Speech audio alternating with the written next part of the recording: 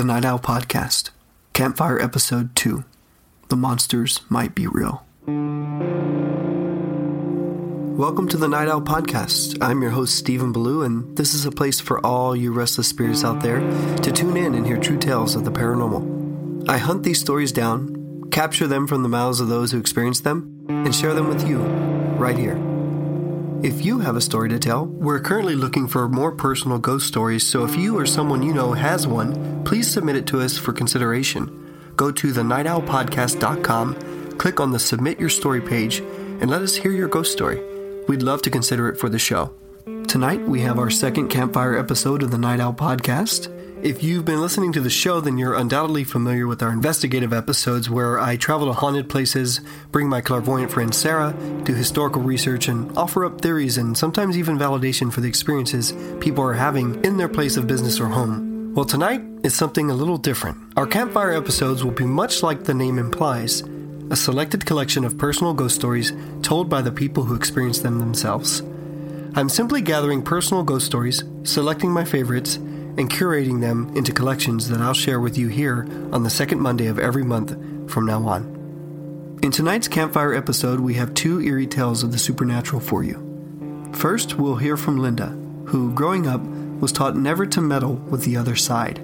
But against her best judgment, and with a little peer pressure from her best friend, Linda's first session with a Ouija board as a teenager might have actually been the catalyst for a sighting of her very own doppelganger. Following Linda's story, we'll hear from Alisar and her mother Janet, who shed light on a dark, malicious presence that they faced in Alisar's childhood home in Austin, Texas. Tune in to hear this emotional tale with a daughter who swears that the monsters under her bed were real, and a mother who has to face the fact that she might be right. Stay tuned. This episode is brought to you by Oh Boy Print Shop. When you need custom t-shirts, this shop's got your back. At Oh Boy, they've made customer satisfaction and quality their top priorities. Their aim is to supply you with quality products that meet your every need, specializing in custom screen printing for organizations, clothing companies, schools, businesses, and even events. Big or small, Oh Boy is here to help. Crisp, clean t-shirt printing without setup fees or hidden costs, and always delivered on time. ohboyprintshop.com. That's OHBOY printshop.com. And now, mention the Night Owl Podcast and get $50 off your first order. When I was in 8th grade, we took a field trip to San Antonio to visit the city's famous Alamo and another museum while we were in town. I grew up in a really tiny South Texas town, and it's a pretty long drive to get anywhere, but we were a small school and only needed to take one large bus for the trip. At the end of the day, we piled back into the bus. I made my way toward the back of the bus and plopped into a seat by the window. Parked parallel to us was another school bus, and its students were also falling in for their departure.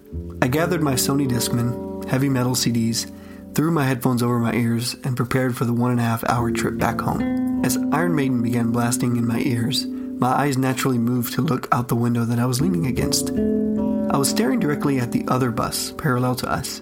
It took my eyes a second to see through the reflective surface of the window directly across from me, but when they did adjust, I had to do a double take.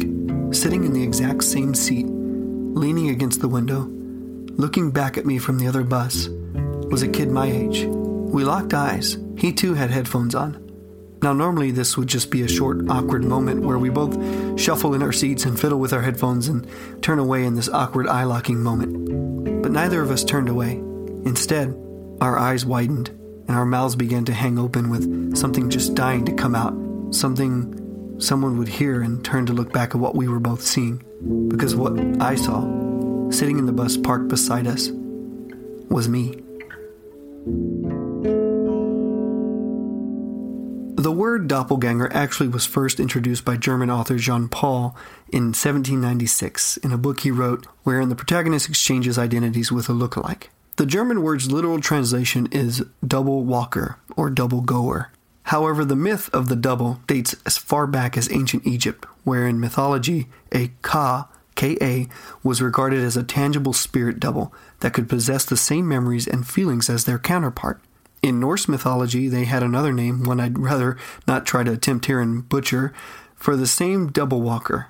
They were reported as ghostly doubles who preceded their living counterparts, seen by many in places and performing actions prior to their living counterparts arriving and repeating the same actions. Even Cherokee legends mention spirits called Nanehi, who impersonate living individuals and even take on their names. The Cherokee also believed that if you offended these entities, it would bring about death. Some myths just see these doubles as spirits imitating an individual, but others strongly believe the sighting of one's doppelganger to be a terrible omen of one's own demise. Doppelgangers aren't just bound to legends, stories, and writings, however. They've also been documented in several real-life accounts. In 1860, Abraham Lincoln reported seeing his double beside him in a reflection in a mirror. The sight of it troubled him deeply because it appeared pale and ghostly in complexion, and it appeared to him 2 more times after this until he was eventually killed in 1865. After that day in San Antonio, life continued as usual for me, though. In all honesty, I believe I saw a kid that just strongly resembled me, and that's all. But in that moment, sitting in the bus, seeing what I believed to be myself looking back at me from another bus window was one of the most unnerving moments in my life. So in the story you're about to hear, Linda shares some unique experiences she had growing up, delving into the dangerous territory of experimenting with Ouija boards, and ultimately encountering what she truly believes was her actual doppelganger. My name is Linda, and I'm originally from a small West Texas town 50 miles east of Lubbock. And it was about 1990. My parents had sold our original home that we grew up in, and they purchased a home that was a block down.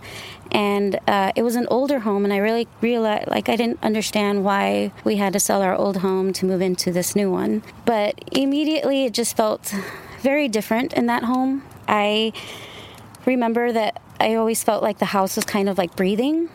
Well, the first week that we moved in, I went to the drive-in with my older brothers and sisters, and my mom and dad stayed home. And they fell asleep. There was no central AC in that house, so they slept with the windows open. It was a cool summer night.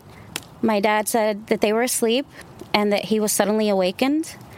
And he looked up above his head, because the bed was pushed against the 2 windows in their bedroom, and that he was awakened by a girl standing on the outside looking into the bedroom. And when he focused his eyes, he said that it was me, 11-year-old me, looking into the home, but I was smoking a cigarette and just kind of studying the room. And he got really upset because in his mind, he's thinking, I'm not where I said I was going to be. So he gets dressed, runs outside, and no one's there. So maybe an hour to 2 hours later, we arrive home. My sister's dropping us off, and my mother runs out to come get me and says, where were you? And I said, I was at the drive-in. It's impossible for me to have been probably 10 miles out of town, come to spook you guys and then disappear. It's impossible. So moving forward, it's 1998, and my best friend was moving into our home because her mother is moving to Florida now that we had graduated high school, and me and my best friend were going to move in together to a room. So I noticed when I was helping her move in that she had a Ouija board, and I told her, you need to hide this immediately when you get into my room because my mom would not appreciate that you brought this into our home. My mom especially is very religious, and I knew that it was something bad that you shouldn't be doing. She challenged me. She's like, well, the next time your parents go out and run an errand, you need to do this with me because I've done it with my cousins, and she's talking about how much fun it is. And I don't know, I just felt like maybe for once I don't need to be a goody two-shoes and just try it. So the opportunity presented itself. My parents were going to an out-of-town doctor's appointment, and she whipped it out and said, this is it. Let's do it. Let's seize the moment. So she brought it out, put our fingers on the planchette, and immediately it just said hello. We hadn't even asked a question yet. And that was kind of freaky. And of course, you do that thing where you start blaming the other person, you're moving it. No, you're moving it. Your eyes are open. You're doing it. Trying to freak me out. So we're doing that back and forth thing. I'm letting my friend ask all the questions, and it presented itself as a young adult or a young teenager, and that it had died sometime on the property. And as we're getting into a full-on conversation with this spirit, my parents roll back into the driveway. And eventually what I found out is that my mother forgot her purse. So my friend flings the board under my bed. And we never actually finished the session with the spirit that we were speaking to. We're sitting on the bed nervously. And my mom kind of figured that we were doing something wrong because we were just being we were just so obvious. She grabs her purse, leaves, and I just felt like the atmosphere, the air in the room was very different. And I said, aren't we supposed to say goodbye or something? I was like, that's what like they say on the movies. And she says, yes, we need to take it back out and find it and say goodbye. Or I think that it like follows you. I mean, I have no clue how Ouija boards work. So we connect with it again and we say goodbye. So I swore I would never touch a Ouija board ever again. So then comes, I'm in college. I'm in a loft now where only sophomores can live. And this is in Levelland, Texas. And they have an all-girls apartment that are lofts. I got randomly chosen to live with 3 other people. And the first night, I'm kind of trying to get used to living with somebody that I don't know because, as I said before, my best friend was my roommate in the year prior. So just trying to be cool. And, they start talking about spirits and ghosts. And then the conversation steered over into Ouija boards. So I said, they asked, who's done the Ouija board before? And I kind of raised my hand and I told them my story. They were just like, well, what does it look like? So I grabbed a piece of paper and I drew it out. And I said, it says, hello, goodbye, yes, no, and then the alphabet and then numbers. So then someone said, well, couldn't we just use this as a Ouija board? And I was just like, again, I don't know anything about Ouija boards, but okay, let's try it. I said, I'm not going to touch it, though. I won't participate because I just promised myself I wouldn't do it again. I don't like it. So the planchette here was a bottle cap from like a 3-liter of soda, and it really wasn't gliding. So then I came up with the idea, well, let's put like 4 quarters on the inside of it to give it some weight. So that's what they did. And they were just like, well, can you just put your finger on there? You don't even have to close your eyes. So we began a session, and I've broken my promise to myself, and we start asking questions to whoever's out there. Can you respond?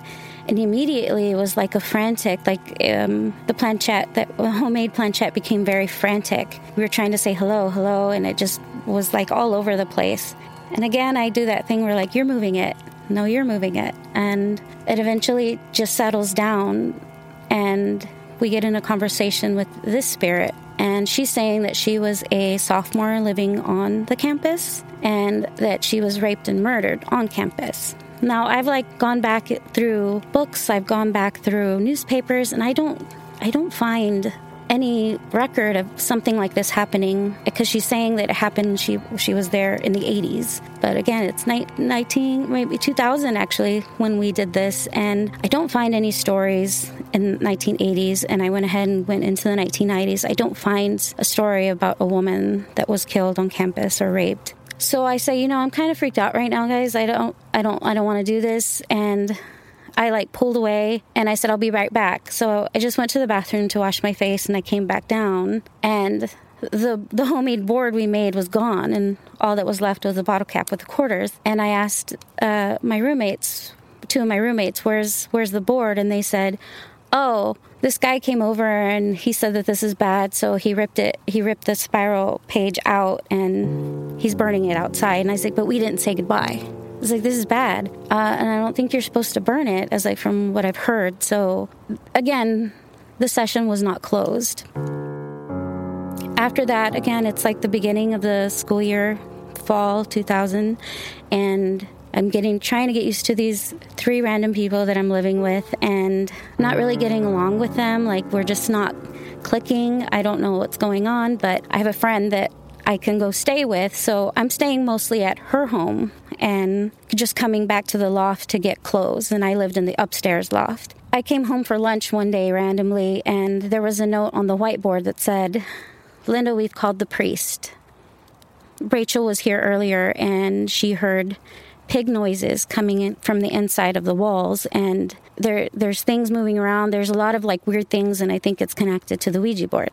And then they wrote, call me. So I called them. We spoke for a minute or two. And I said, well, you can't really tell the priest why you're inviting him over, because he's going to be upset. He's going to give you this long lecture about how, it's not really good. It's not moral to reach out to spirits on a Ouija board. So I said, just tell them that it's just because you want the place blessed. So that's what they did. I wasn't present for the blessing, but it was probably now November. The original Ouija board happened in September of 2000, and now it's November, and all the girls are gone. They're not in the apartment, so I just came by to grab some more clothes, and I was going to leave. And my friend Jamie said, I'm going to drop you off. I got to go visit somebody really quickly. I'll come back to pick you up. So I was alone in the loft, and this is after the priest had come and he had blessed the entire place. He blessed the 3 other girls that were staying there all the time. But again, I wasn't there when he came to bless the space. So I run upstairs. It's completely dark in the kitchen area downstairs and in the first bedroom.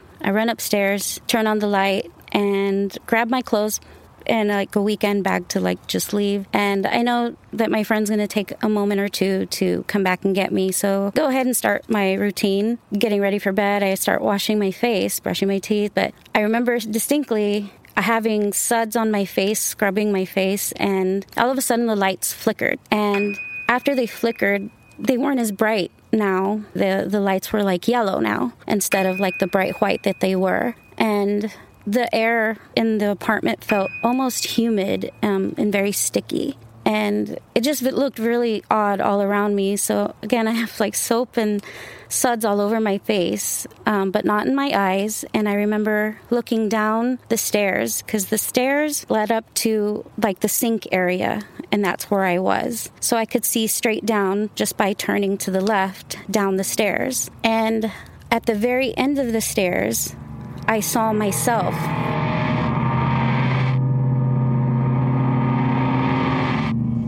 What I was wearing, my hair down, but I was a paler version of myself with sunken dark eyes. But I could still see a pupil. I could still see the white of the eyes. But it looked like I had been rolling around in the dirt and leaves is what I looked like. And I was climbing the stairs slowly, almost like a slow motion of myself. And I don't even remember breathing at this point. I remember catching my breath, thinking, oh my God. And she looks at me and she just smirks it was a very evil smirk, I'm coming to get you. You're in so much trouble once I get you. And this feeling of dread came over me. And I remember just slapping my hands together, dropping to my knees and just praying, make this go away.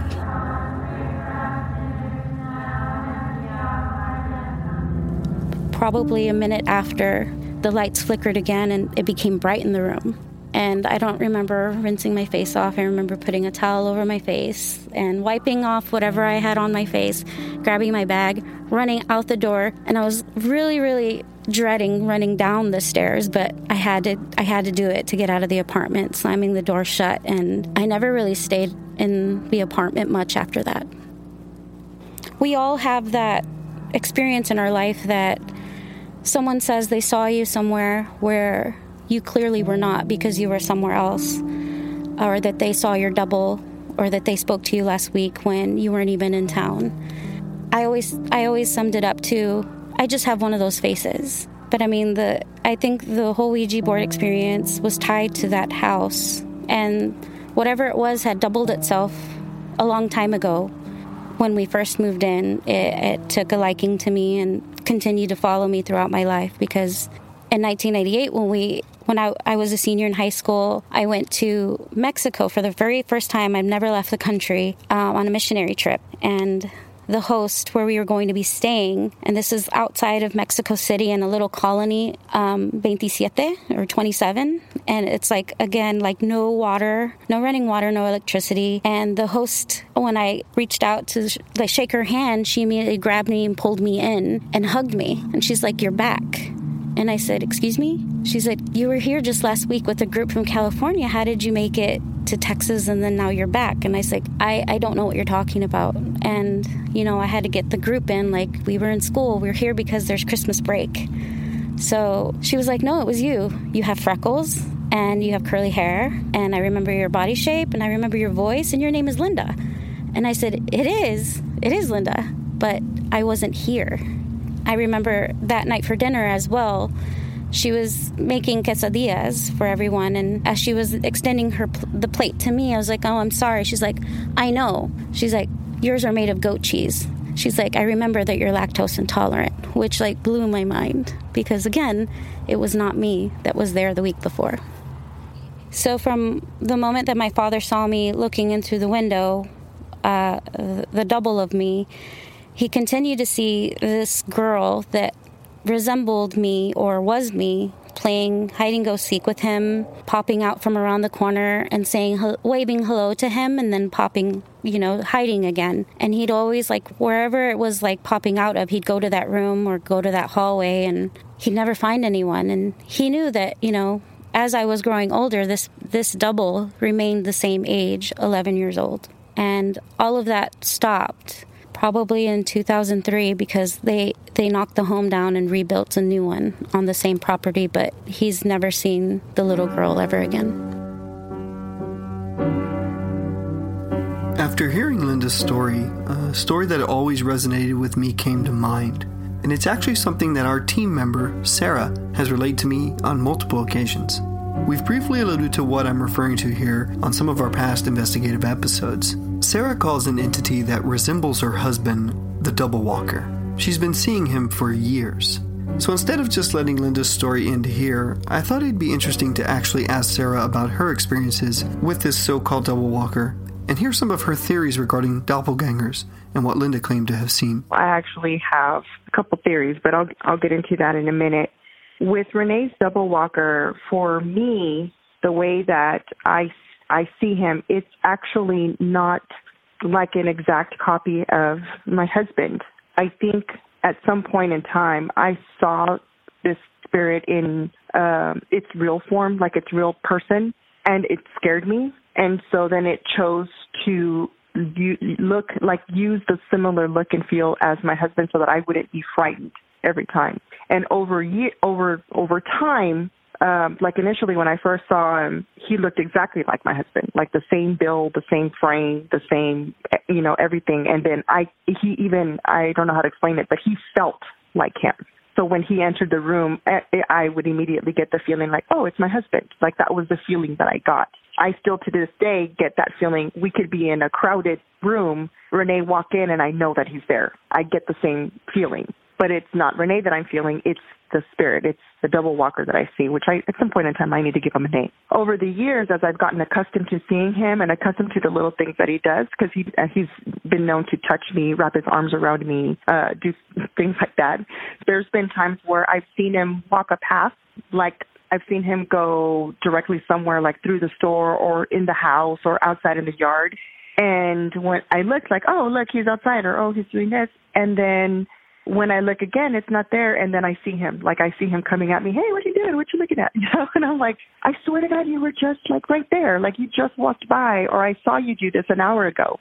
It's the strangest thing. People who can produce that type of, either a manifestation of themselves or a spirit double of themselves.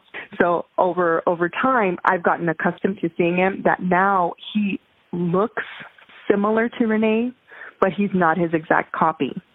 And other people have said that they've seen somebody that looks like him, similar, younger, in his younger age. So my theory for our double walker, our shared double walkers, I actually believe that this was a guiding spirit that Renee had before he met me.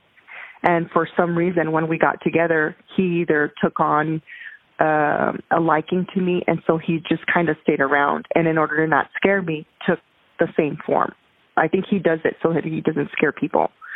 So that's my theory for our double walker. I'm not quite sure. In this girl's case, I've had a similar experience as a younger child. One of my older brothers said when I was younger, he swore he saw me like sitting in the living room in the middle of the night, like at 2:00 in the morning. And he was like, what are you doing? Why are you up, this late?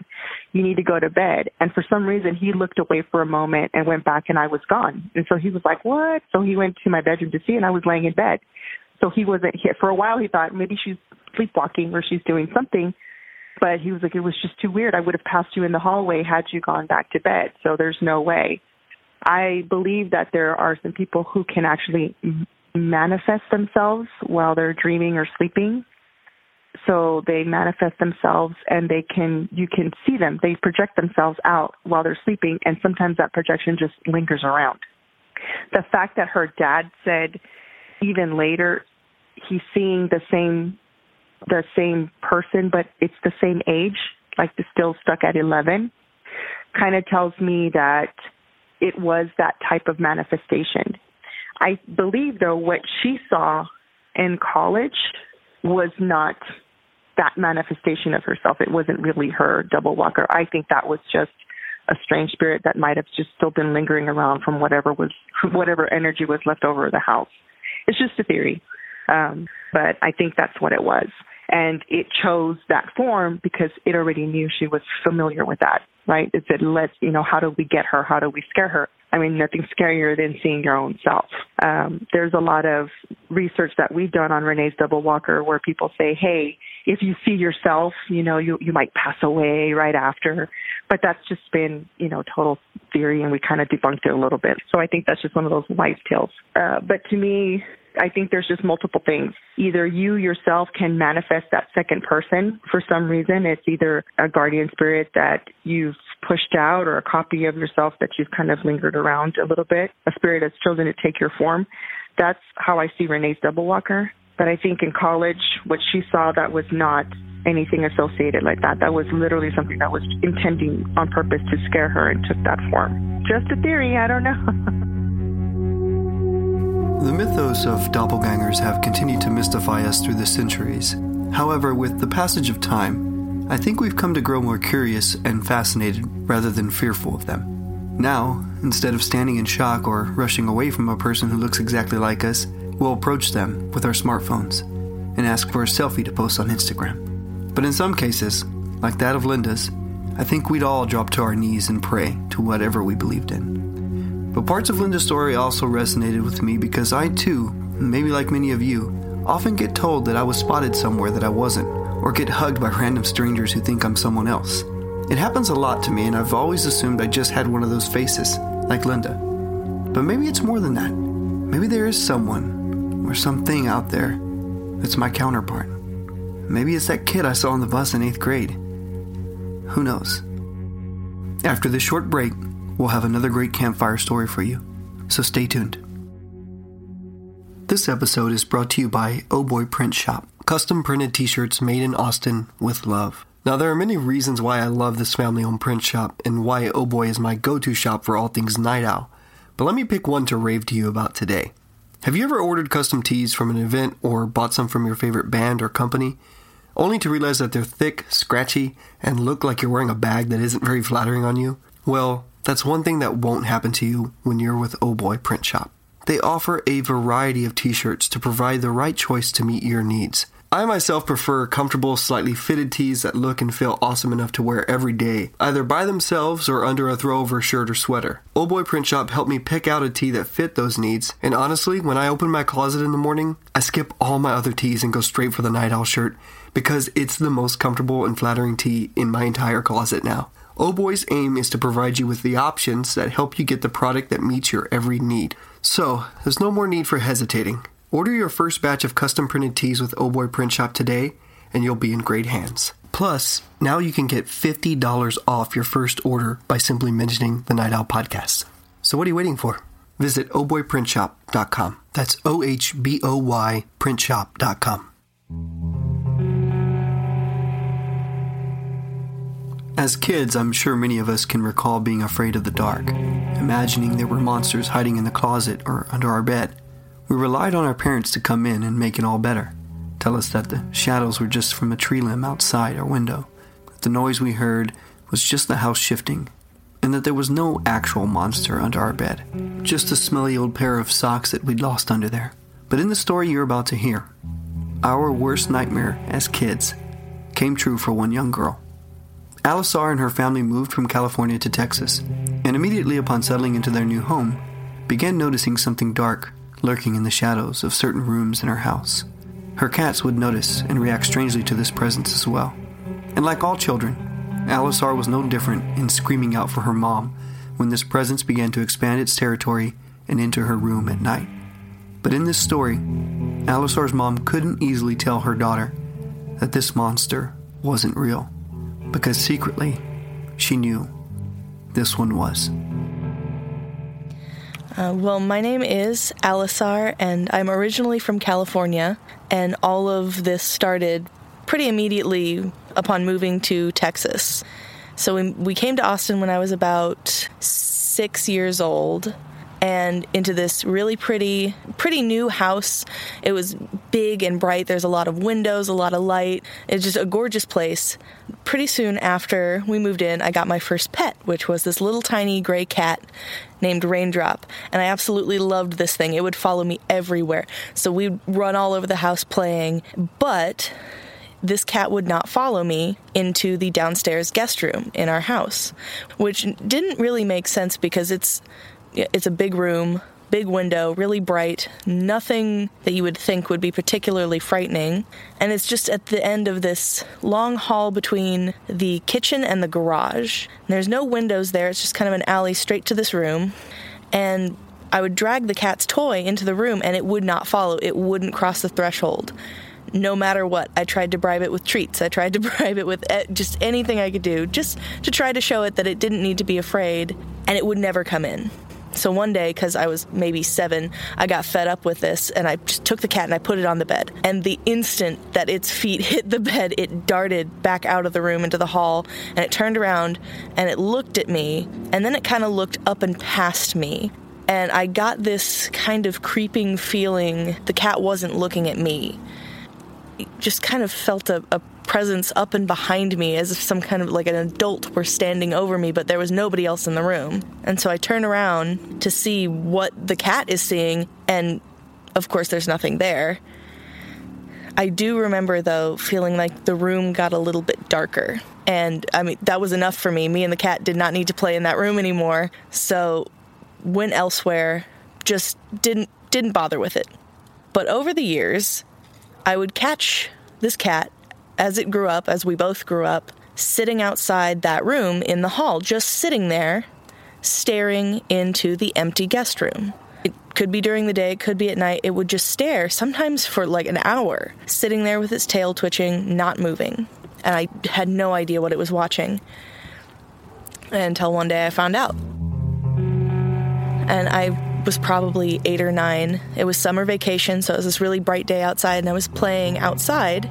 I came in through the garage, I was going towards the kitchen, and you passed the room along the way, and I caught something out of the corner of my eye, something kind of dark that was blocking the window. I noticed that it was particularly dark in that room, strangely so for how bright the day outside was and how large the window in the room was. So I kind of ducked back to check it out, not really knowing what I would see, and in front of the window there was this.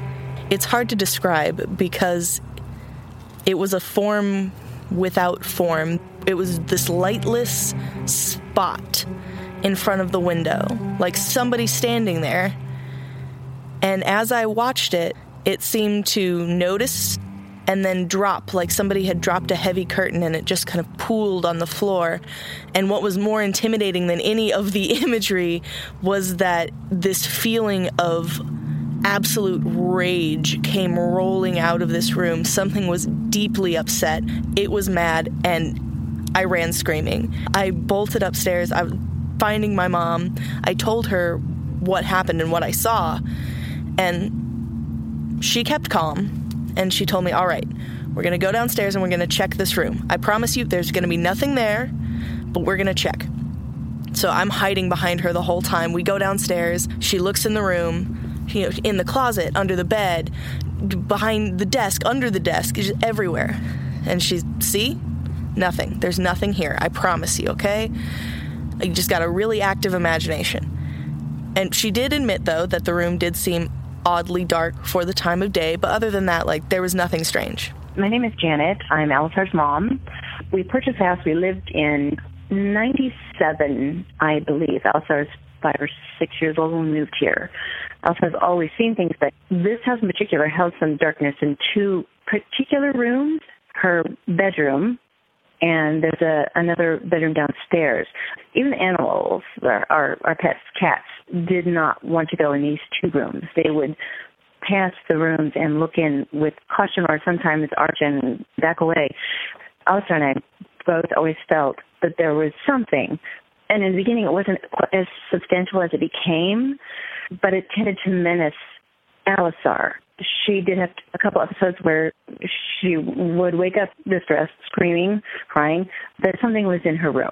As her mom, of course, you run in there and you want to assure your child that there's nothing there. You check under the bed, you check in the closet, you do all those parenting things you do, even though you can sense something there. And her fear was very real.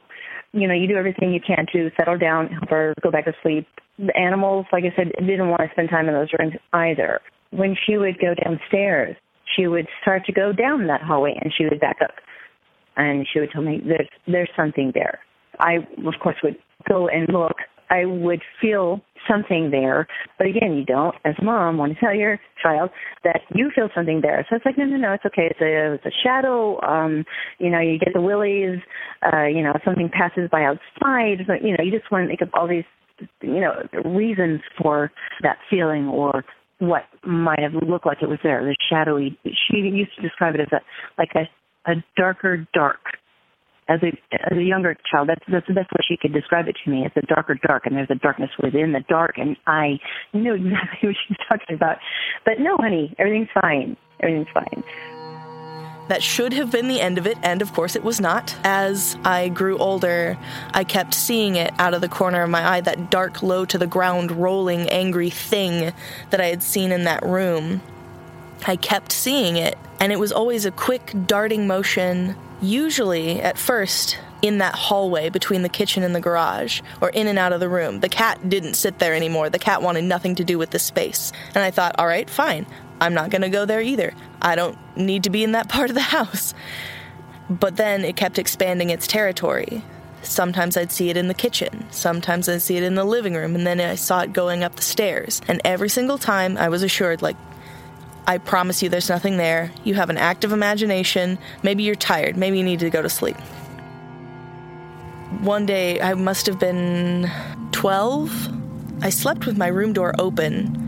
I don't recall exactly why, but I could see from my room door the top of the stairs. And when I was laying there trying to go to sleep one night, I remember looking out and seeing something dark lurch to the top of the stairs. And I wanted to scream. I was ready to scream, but I got the feeling that if I screamed, if I woke everybody up, and if they saw this thing, whatever I was seeing, it would not be okay. It would bad things would happen if others saw this too. So I stayed quiet and I watched it roll towards my parents' room across the landing, and I barely got a wink of sleep that night. I woke up the next day, told them what happened. They got me a nightlight. They were so sure that it's nothing. We promise. The final straw of this that I really think hooked them onto believing that something was, in fact, there was when we got some other cats. Our first cat had passed away. A year later, we got new kittens, and they had the same behavior about the room. They would stare at it. They didn't want anything to do with it, but they would sit and stare for hours. They would just watch it.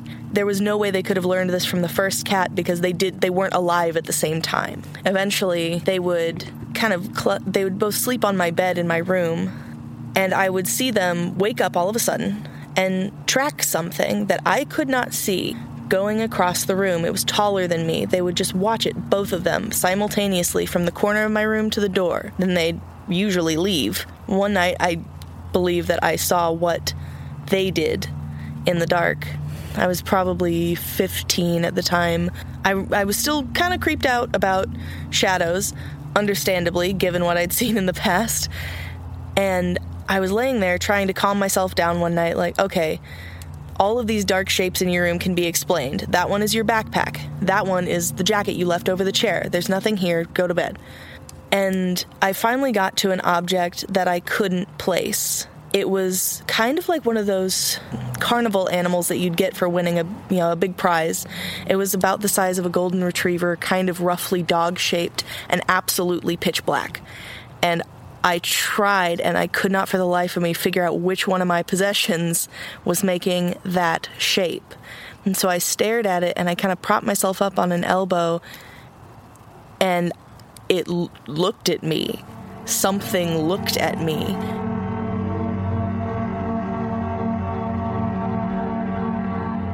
This overwhelming sense of not necessarily rage, but gotcha now took over. It just felt like something sneering from the corner of the room, and having seen its head turn, I screamed bloody murder. My parents, of course, come running. They think somebody's broken into the house because I am losing it in my room. They flip on the lights, and once again, there is nothing there. There's no proof of what I saw. It's gone. As I got older, it became larger than she would describe it to me, as this, I want to say, a dog or wolf-like shape. And again, you just don't want to tell your child that, there's something there. It's just your imagination. She does have a vivid imagination. And for a while there, it's like, as a mom, I was like, yeah, well, she's really coming up with these interesting things. But it always felt like there was something there. The following years, up until I moved out of the house for college, every now and then I'd come home from high school and I'd find my mom playing religious music out of a little tape recorder in that room. And years later, now that I'm out of college and out of the house, she told me that she believed me more than she let on. She said that she saw some of the same things, not only in our house when I was a child, but in her house when she was a child. And there is a suggestion that her mother may have seen this too.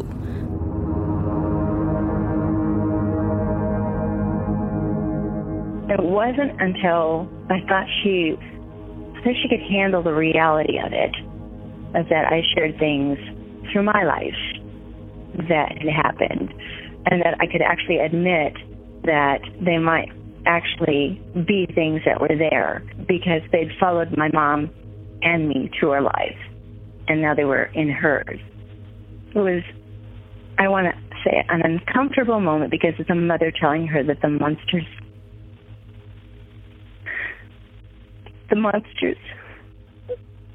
might be real. It's really hard for a parent to protect your child against something that is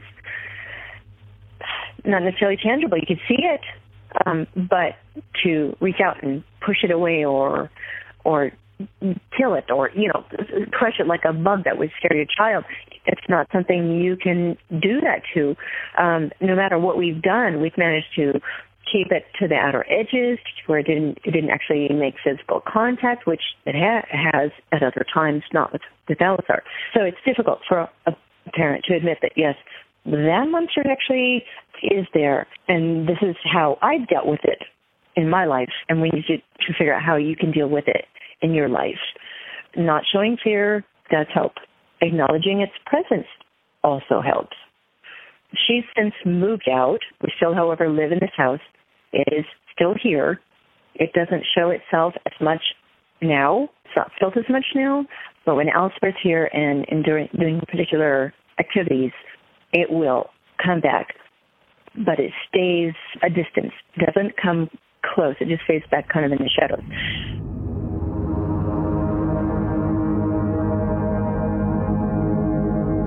Now that Alisar's mom had opened up about the presence being something that could possibly be connected to her and her very own mother's past, I wanted her to shed some more light on where this all started. It was attached to my mother. I don't know why it attached to my mother. I had a very, very evil grandmother and a family history of dealings with darkness, which my mom wanted no part of. And that created, bad feelings between her and her mother. and that side of the family. When I was a child, we moved to a house out in a place called Norco, California. And in this particular house, my mother became aware of this. I have a lot of brothers and sisters. She used to get up in the middle of the night with a baby, and it would be there. And when she became aware that it was there, and she knew it was a bad thing, she taught us kids that when we went to bed, we needed to do certain things to protect ourselves. It sounds ridiculous, I know, but when you're afraid as a child and you can build this mental wall around your bed so the bad can't get you, but it would menace her at night. It would actually make physical contact with her at night. And as an adult, I realized what the marks were. And when you are protecting yourself, your hands and arms go up to protect your head. And it used to leave bite marks on her. It would be all on the backside of her arms, as if she was covering her head to protect her head, and that's where all the marks used to be, on the backs of her arms and her forearms and back and upper arms. We eventually actually had to have church people come out and pray in the house to try to deal with this. After they did that, the bite marks, I want to say, lessened. It never went away, though. It's a very strong presence. You can feel it watching you. You can feel it there. It's rarely in front of you. It's usually in back of you. But it caused many things to happen in the house. We would have guests, and we'd feel this rush through the room, and it would slam the door back and forth. I mean, hard enough for the knob to make a hole in the cement. It was harmful. It actually pushed my dad out a window. How did this happen? My dad was a tall man, but there's no way he could have gotten out that window without jumping up and then getting on the ledge and then going out the window. But this thing just pushed him all the way. And I don't know if that's because they wanted my dad out of the way so it could attack my mom again, because my dad was very protective. It seemed to be around me more, and I don't have a reason for that. I don't know why, but I started seeing this, and I said, hey, Mom, you ever notice this darkness? And she said, my mom was not very comfortable talking about it. And I think it's because she didn't want to admit that there was something there. So she did that. It's nothing. Don't worry about it. But it was there. I got the hint. Don't talk to Mom about it, because I don't know if she was afraid, whatever. But it was there. It used to be in the room with me. It didn't harm me. It frightened me. I felt menaced by it just from its sheer presence, but it didn't harm me. When we moved from that house, it followed me. My mom never said it never bothered my mom again once we moved out of the house. It followed me, just being a presence in my life. It's unresolved to this day, and they still live in that house. We've never truly understood what's been going on with that room. I guess it was about maybe 13, 14, I came up with a name for this entity that I was seeing because I saw it so often. I called it malice, because that's essentially what it was. It was just this bitter, violent anger that was distilled into this dark shape that I kept seeing. And yeah, it was known as malice from there on out. Like I said, it was just always there, but I never gave it a name. It didn't quite have as substantial as a shape as when Alisar saw it. But when she named it, when she gave it a name, it's like, oh my God, it just so fits.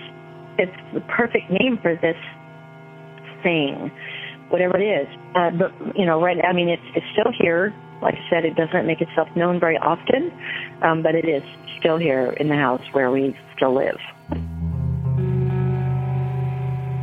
Definitely has had an effect seeing all of these things for basically my whole life, because that definitely wasn't the only thing I saw, but that was one of the most prominent ones. It's led me to write a whole trilogy's worth of books where all of the monsters and all of these creatures that occur in the books are something that I had experienced as a child.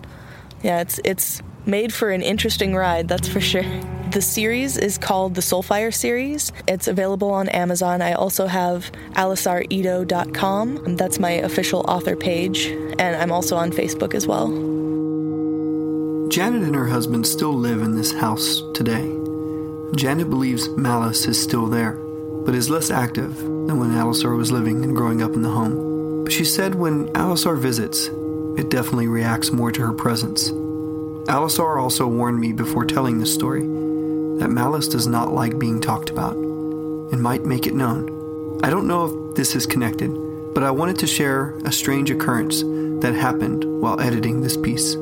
I've recently trained some assistant editors to help with the Campfire episodes, and I decided to give this piece as a practice edit to one of our new trainees. The night that she did the rough pass edit on this story, she texted me a photograph of her back, which had scratches all over it. She didn't know why they were there, and felt odd that it happened while she was editing this piece. Could it be a coincidence? Or could it be that Malice truly does not like being talked about? Or the fact that we are listening to this story right now?